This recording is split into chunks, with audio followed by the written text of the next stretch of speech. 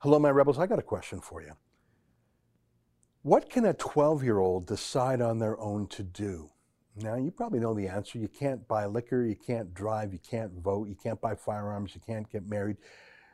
You can only fly with special arrangements and permit. A 12-year-old pretty much can't make any decisions, but a 12-year-old, according to the government, can now make a decision without parental guidance to consent to taking an experimental vaccine for a virus that kills less than 1 in a million young people. I'll tell you more about that, and I'll tell you what the drug companies have to say. That's ahead. It's a very disturbing story. Before we get to that, let me invite you to become a subscriber to Rebel News Plus. That's the video version of this podcast. We have a lot of visual elements in these shows, video clips, charts, things like that. If I read from a primary document, I show you that document as proof of it. For example, today, I read from Pfizer's own website. And I want you to see that with your eyes so you know what I'm reading to you is not some right-wing commentary. It's what Pfizer themselves says. So please consider subscribing to Rebel News Plus. Just go to rebelnews.com, click subscribe. It's $8 a month, or you could sign up for $80 a year. You can see it's a bit of a discount. You get other shows in addition to mine, Sheila Gunn Reid, David Menzies, Andrew Chapados. And look, that dough goes to Rebel News, which means it doesn't, keeps us independent. We don't take a dime from Trudeau, so please consider it. All right, here's today's podcast. You're listening to a Rebel News podcast.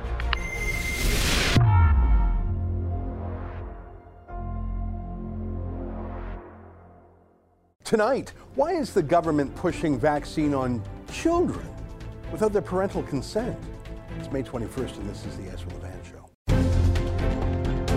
Why should others go to jail when you're the biggest carbon consumer I know? There's 8,500 customers here, and you won't give them an answer.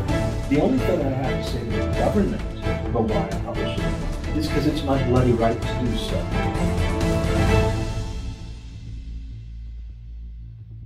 I saw this announcement from the Peel Regional Government. That's a large municipality right next to Toronto. Please note, info around the consent for vaccination has been updated. Youth aged 12 plus can consent to immunization on their own behalf, provided they understand the benefits and risks of vaccination. As with any other medical appointment, we encourage family discussion. So 12-year-olds can now consent to the vaccination without their parents. 12-year-olds? You know, some 12-year-olds are still playing with dolls. 12-year-olds can't make any decisions in life.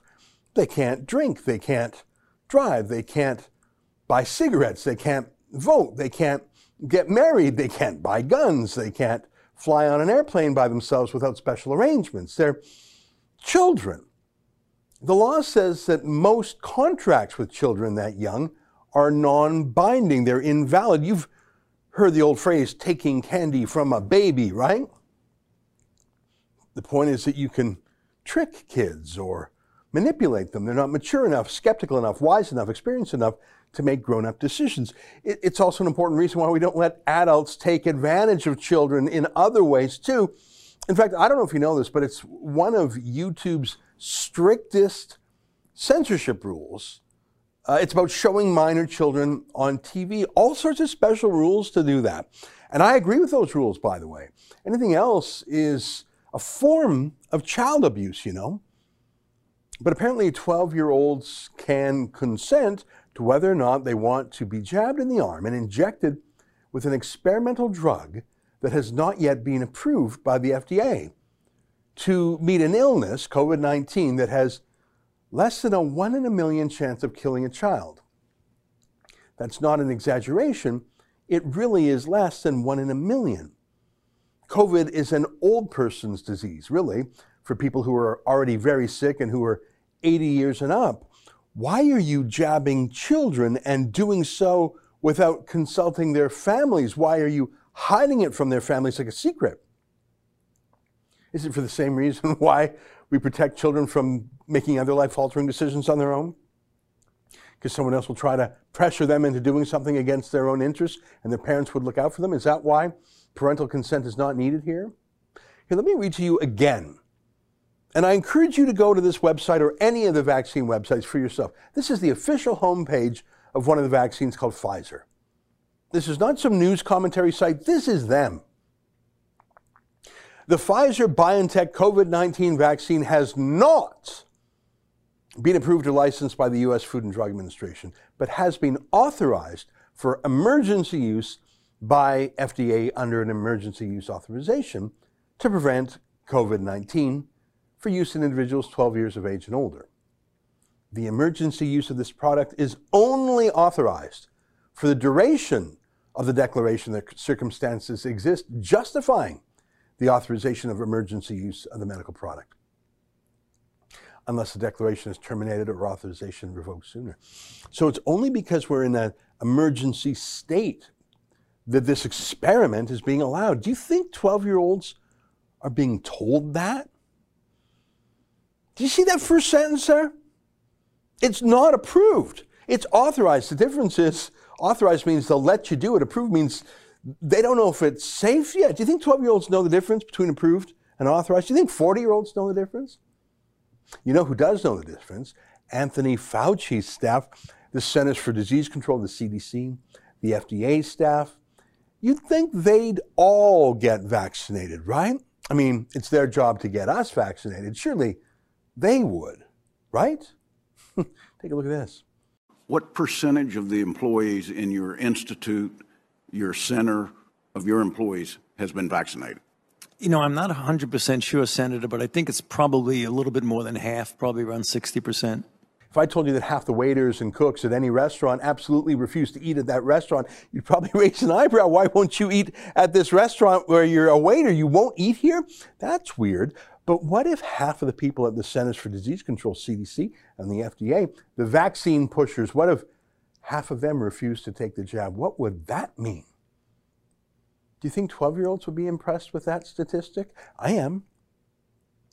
And yet vaccinations have now become the purpose of the pandemic, not dealing with the virus itself. It's burnt out. In Texas, nearly 30 million people live there. It's over. They had no deaths the other day. In a population of 30 million, infections are at the lowest in a year. They're done. Florida is similar. Flu season's over. There's herd immunity. It's the summer, whatever, I don't know, but it's over. And politically, it's over. I showed you the charts, province by province, the other day. Deaths are plummeting in Canada, too. They did after Christmas. Nothing to do with the vaccines. The vaccines weren't available widely then.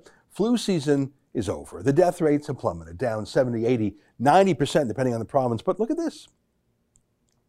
Here's the government of Ontario, where deaths have plummeted. Really, it's over, but the enforcement is more brutal than ever, as you may know. But look at this roadmap out. It's based on how many people get vaccinations and on time. No matter what, they're not lifting lockdown laws until 21 days pass and then another 21 days pass. Why? Where'd that number come from? Just out of the air? Who made that number up? First we heard 2 weeks to spread the curve, to stop the curve, whatever. Now it's 3 weeks. You just sort of did that. By the way, what does time have to do with any of it? But at the top of that infographic, you'll see vaccination rates.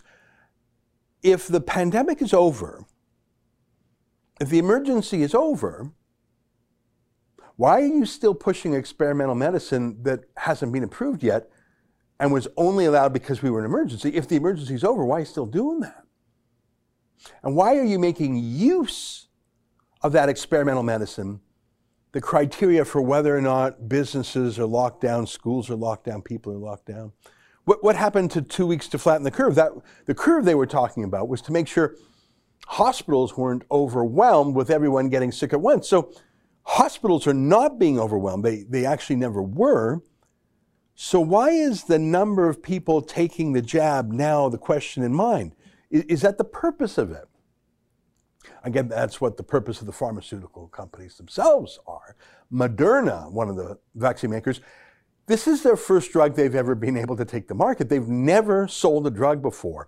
This is their jackpot. They love this.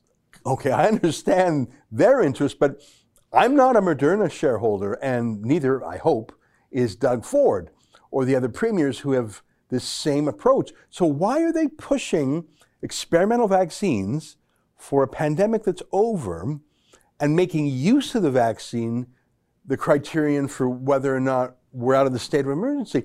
And why are they pushing it on children? That 12-year-old rule isn't just for Peel Region. Actually, I see it all over Canada. I see it popping up in even Alberta, for example.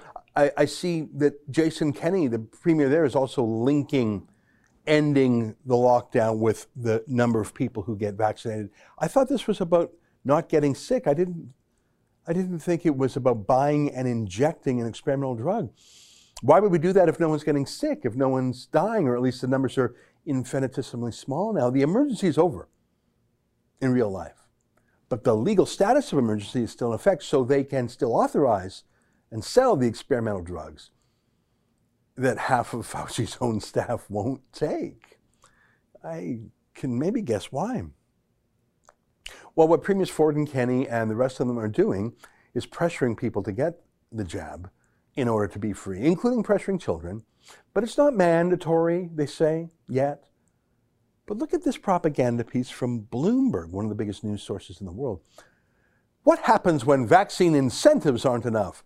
Reluctant citizens can slow down herd immunity. Despite abundant vaccines, compulsory shots are unpalatable, but maybe necessary. Just stop and think about that. A virus so deadly that people just don't even want it. Here's a clip from that story, a little segment. It's about Hong Kong, one of the wealthier and smarter cities in the world, a city that's actually part of China now, so they're a little closer to Wuhan. I think people in Hong Kong know a thing or two about viruses. I mean, they were ravaged by SARS. They know a little bit about China, and they know a little bit about trust and politicians. Here's what the story says about Hong Kong. Despite a free and easily accessible program open to all adults since April, only just over 10% of the population of 7.5 million has had both injections, with low rates even among the oldest. Hesitancy is so high that only half of residents say they intend to get vaccinated. Yeah, why is that? I wonder. Here's a headline from Pennsylvania. That state went for Trump in 2016, went for Biden in 2020. Democrat governor, big liberal cities like Philadelphia. But look at this, a referendum in a Democrat state. And that referendum reined in the governor's powers to call an emergency and to use an emergency to do things. It limits the government's power in emergencies. Limits the duration of that power, too. That's voters' way of saying, you know what? You misbehaved. You're not the boss of us. It's saying what you've done this last year and a half, we don't buy it. And saying that it's an emergency for 14 months straight doesn't make it a true emergency. It means that they don't believe the establishment anymore. This is a Democrat state. Isn't that interesting? The people, where they could, in a referendum, are speaking out, taking back and talking back. Wish we could do some of that up here. Maybe they're sick of being shut down, locked down. Maybe they're sick of being ruled by people they never voted for, they never met before, who clearly have other agendas. Maybe they just want their lives back, their democracy back. Maybe they'd prefer to live like Texans and Floridians, but they just don't want to move there. But look at Oregon, another very Democrat state. According to this, businesses that allow mask-free customers in now have to demand to see those customers' private vaccine papers. So the most invasive law in the country being delegated to shopkeepers to demand private health information from private citizens. I'm sorry, that's not liberal, that's fascist. Here's the state's new rules. I read them, I went online, I couldn't believe them, I wanted to see them for myself. I just got to read this insane part too. You can find this quickly on the internet, it's from Oregon. Applicability and enforcement of mask, face covering, face shield, and physical distancing requirements. Imagine they're still writing this in 2021. All businesses, employers, and faith institutions are required to continue to apply and enforce the mask, face covering, and face shield guidance and physical distancing requirements in state COVID-19 guidance to all individuals unless a business, employer, or faith institution has a policy for checking for proof of vaccination status of individuals and requests proof of vaccination status from each individual and reviews each individual's proof of vaccination prior to entry or admission. Got it. Could you imagine any business or church demanding to know the private, personal health information of someone walking into church? That's not science. That's not medicine. That is authoritarianism. That is police state rule. Oh, one more little vote to tell you about. I told you the one in Pennsylvania. Here's a vote from Oregon. 5 counties in the state of Oregon, rural counties, Republican-leaning, freedom-leaning counties, they voted to leave Oregon. They want to join Idaho. Now, I don't know the constitutionality that I seem to recall the United States having a bit of a civil war about secession. But these Oregonians, they don't want to leave America. They just want to redraw the border to put them with Idaho, away from the Kareze people in the big city of Portland. And they just want to join the normal people in Idaho. Yeah, if they manage to do that, maybe we can have a vote up here in Canada too. I'd like to join some sane place because we're not it right now. Stay with us for more. Not even appointed an ambassador to Israel. It's clear that Israel is not a priority for him. He didn't speak to Prime Minister Benjamin Netanyahu for the first 4 weeks he was in office, whereas even Obama, I think, did so in the first week, and Donald Trump did so on his first full day in office. So it's clear that Biden had taken a step back from Israel, and he had also promised the Palestinians hundreds of millions of dollars in resumed aid funding that Trump had withheld. Trump withheld it because the Palestinian Authority has been openly supporting terrorism. But Biden restored some of that funding against American law, I believe, which prevents any taxpayer dollars from going to the Palestinian Authority while they are still supporting terrorists. But Biden restored that without any preconditions, any concessions from the Palestinians, any guarantees. He just said, I'm going to give you this funding. I think that sent a signal that Palestinians could use violence and incitement with total impunity. And I think it invited Hamas and other terrorist groups to try their luck. That was the first mistake. The second mistake was Biden's attempts to court the Iranian regime and entice them back to the table on a resumption of the nuclear deal. The nuclear deal is part of the reason Hamas has all these rockets. Iran received billions and billions of dollars from the United States, from assets it had held in the United States, sometimes pure cash on cargo planes in the middle of the night, and they used it to fund their terrorist operations throughout the region. Hamas is one of the recipients of Iran's largesse, and one of the reasons Hamas has an arsenal is because of that support. Going back to the nuclear deal would simply allow Hamas to rearm. It also signaled that Biden was not going to be supportive of Israel. And there are a number of other things. This is really the third thing Biden did wrong that are related to that Iranian problem, and that's this.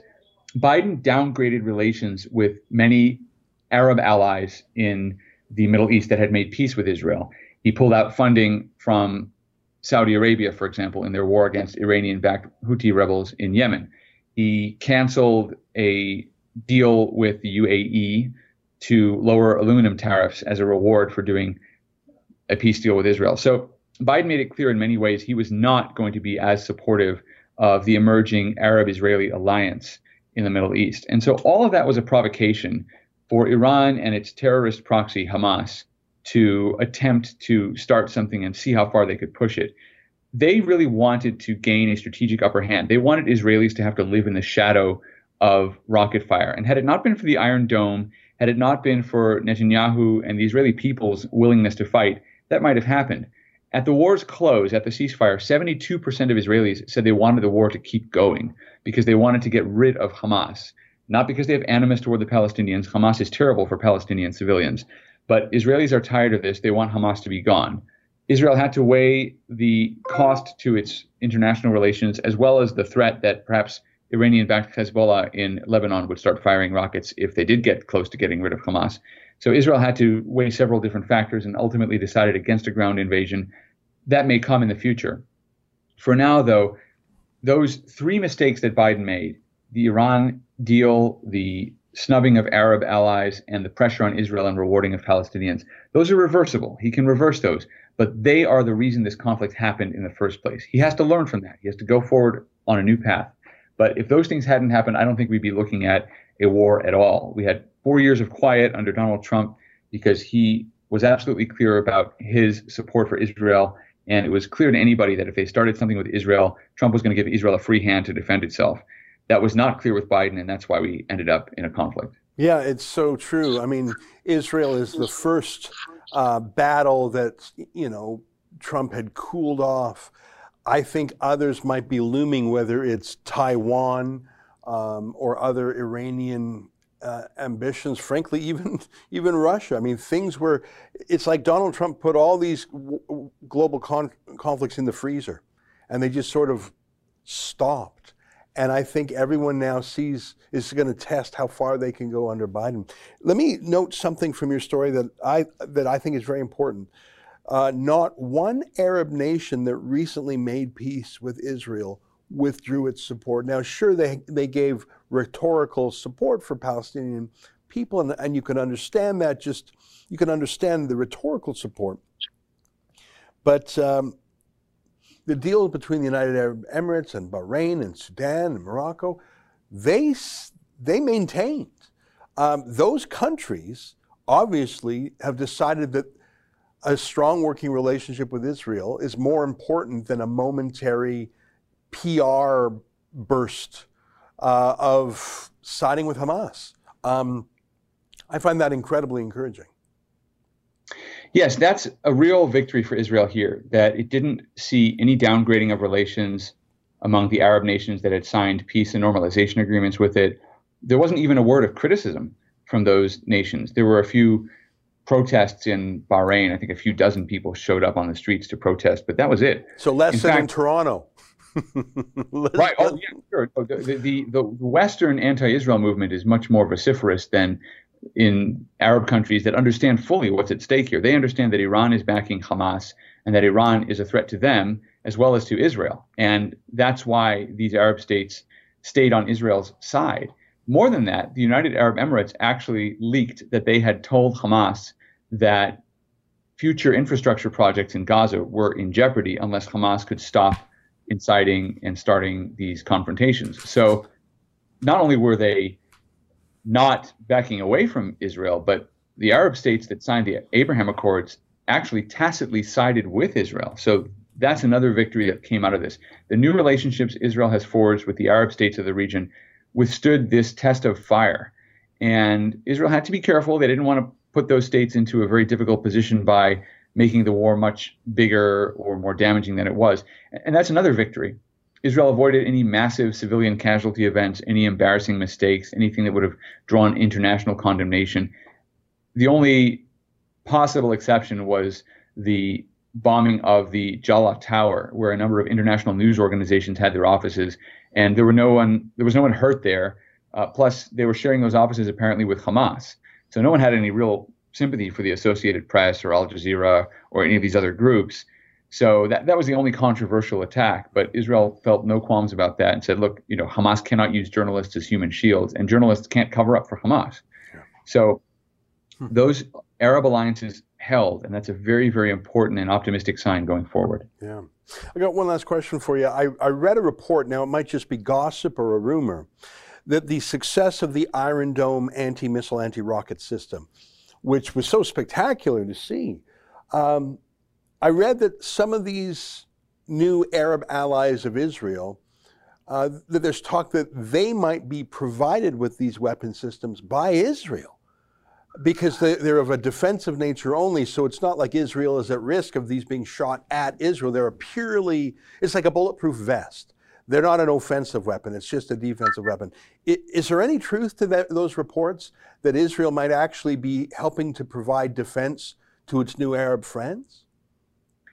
Yes, and that's a big positive for those Arab countries. It is likely that Israel will sell the Iron Dome to Dubai, to other places that want to protect civilian population centers from rocket attacks. And that's a very real risk. Think about the fact that the Houthi rebels have fired rockets at Saudi Arabia and that they've damaged oil fields in Saudi Arabia. That caused a major problem for world energy markets. And of course, it's a problem for Saudi Arabia. Now, Saudi Arabia hasn't signed a peace deal. They might eventually. But one of the things that sweetens those deals is the opportunity to gain access to Israeli defense technology. The Iron Dome is a great weapon to sell because it's purely defensive. And in the off chance that Israel did get into a war with these Arab countries, the Iron Dome is not going to stop the Israeli Air Force. But it will stop these rocket attacks from Iranian-backed militias that don't have fighter jets, but do have drones, short-range rockets, longer-range missiles. Israel has a variety of missile defenses that can shield these Arab countries. And so now, having demonstrated the efficacy of Iron Dome that can take apart a rocket barrage of dozens of rockets at a time, maybe not more than that, we'll see, but they've showed that it can work against at least multiple rockets at the same time. That's a great thing for Israel's defense industry, and it's a great thing for cementing ties between Israel and its Arab neighbors against Iran. You know, I can't even believe it. I mean, who would have thought that we would be talking about Israel selling weapons to Arab countries to defend themselves against Islamic terror, and all of this with the pouting of a U.S. president, how things have been rearranged. And I think Donald Trump has not received enough credit for how he helped peace in the region. If it were a Democrat who had done those, he'd have 4 Nobel Peace Prizes by now. Joel, we got to let you go, but thank you for this wisdom. I just want to give a shout out to your new ebook that's available on Amazon, and it's got a clever title. It's The Zionist Conspiracy and How to Join It. And it's a provocative title, but it's about the lessons from Jews and from Israel that anyone around the world can learn about building a successful society. I think that's something that frankly, even Arab and Muslim jurisdictions can learn from Gaza itself. Give us 30 seconds of a refresher on your book, The Zionist Conspiracy. Well, the great success of Zionism is that to achieve their goal, which was self-determination in the land of Israel, they were willing to change the Jewish people themselves or ourselves. They prepared their constituents for statehood, developing a language, developing self-governing institutions, developing new traditions of the military and so forth. And they prepared for independence and for success. And the message of the book is that's something anyone can learn from. That's something other national movements can learn from. That's something civil rights movements can learn from. And that's something individuals can learn from. That sometimes to achieve a goal, you have to be willing to transform yourself as well. And Israel is an example, perhaps the best example, of success in doing that. Joel Pollak, great to see you. As always, folks, if you want that book, we'll have the Amazon link under this video. Joel, we'll talk to you again soon. Thanks for your time. Thank you. All right, there you have it. Stay with me. Go ahead.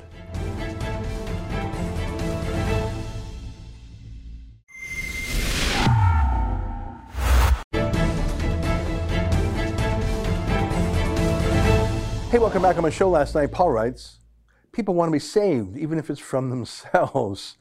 Yeah. You know, I want to tell you a personal story. You know, I take my dog for a walk. I know I don't talk about that too much, but I live in a liberal city on a pretty liberal street. I don't talk politics to my neighbors. Some of them know who I am and what I do, but I just don't want to bring it up because I don't need the fights, right? I'm in a liberal city. What do? I'm behind enemy lines politically. And I've met people on the street and they're talking about masks and they're wearing masks, and I don't get into it. I'm not looking to pick a fight. Across my street, and I'm not going to describe the family, but let me just call them Torontonian. I see a no more lockdown sign from Randy Hillier on my liberal street in my liberal neighborhood from a family that's pretty liberal and very apolitical. I think people are getting a little bit sick of being saved by the Theresa Tams and the Doug Fords and the Jason Kennys of this world. I couldn't believe, in fact, I just saw, this is one of those signs for, college pro painters, or, tradesmen sometimes put their sign up while they're temporarily working. I didn't even look at it because I assumed that's what it was. That was an end the lockdown sign on my street. People are getting tired of this. Corey writes, Lincoln is doing very well. Lad's got a bright future. I like Lincoln. He's done great. I sort of think he just wants to stay over there for good because, I mean, listen, if you had the choice between living in London, one of the great cities of all time, that's getting great again now that's out of its lockdown. You know, it's a little bit exotic, but still familiar enough. A young guy in a wonderful city, pubs are open, gyms are open, and he gets to talk about interesting things, or coming back to dreary, scoldy Toronto. Which would you rather do if you were a young lad? Well, alas, his working trip must come to an end, so he's coming back to Canada. He's going to have to quarantine for a bit too. But I'm sure he had the trip of a lifetime, and we'll be sure to interview him when he's out of quarantine and back here. Anyways, listen, thank you for your kind words for Lincoln. We have so many young reporters and behind-the-scenes staff too. Rebel News, I think we've got 30 or 31 people now, which is twice as many as work for Maclean's Magazine. We have to stop thinking about ourselves as tiny, because I don't think we're tiny anymore.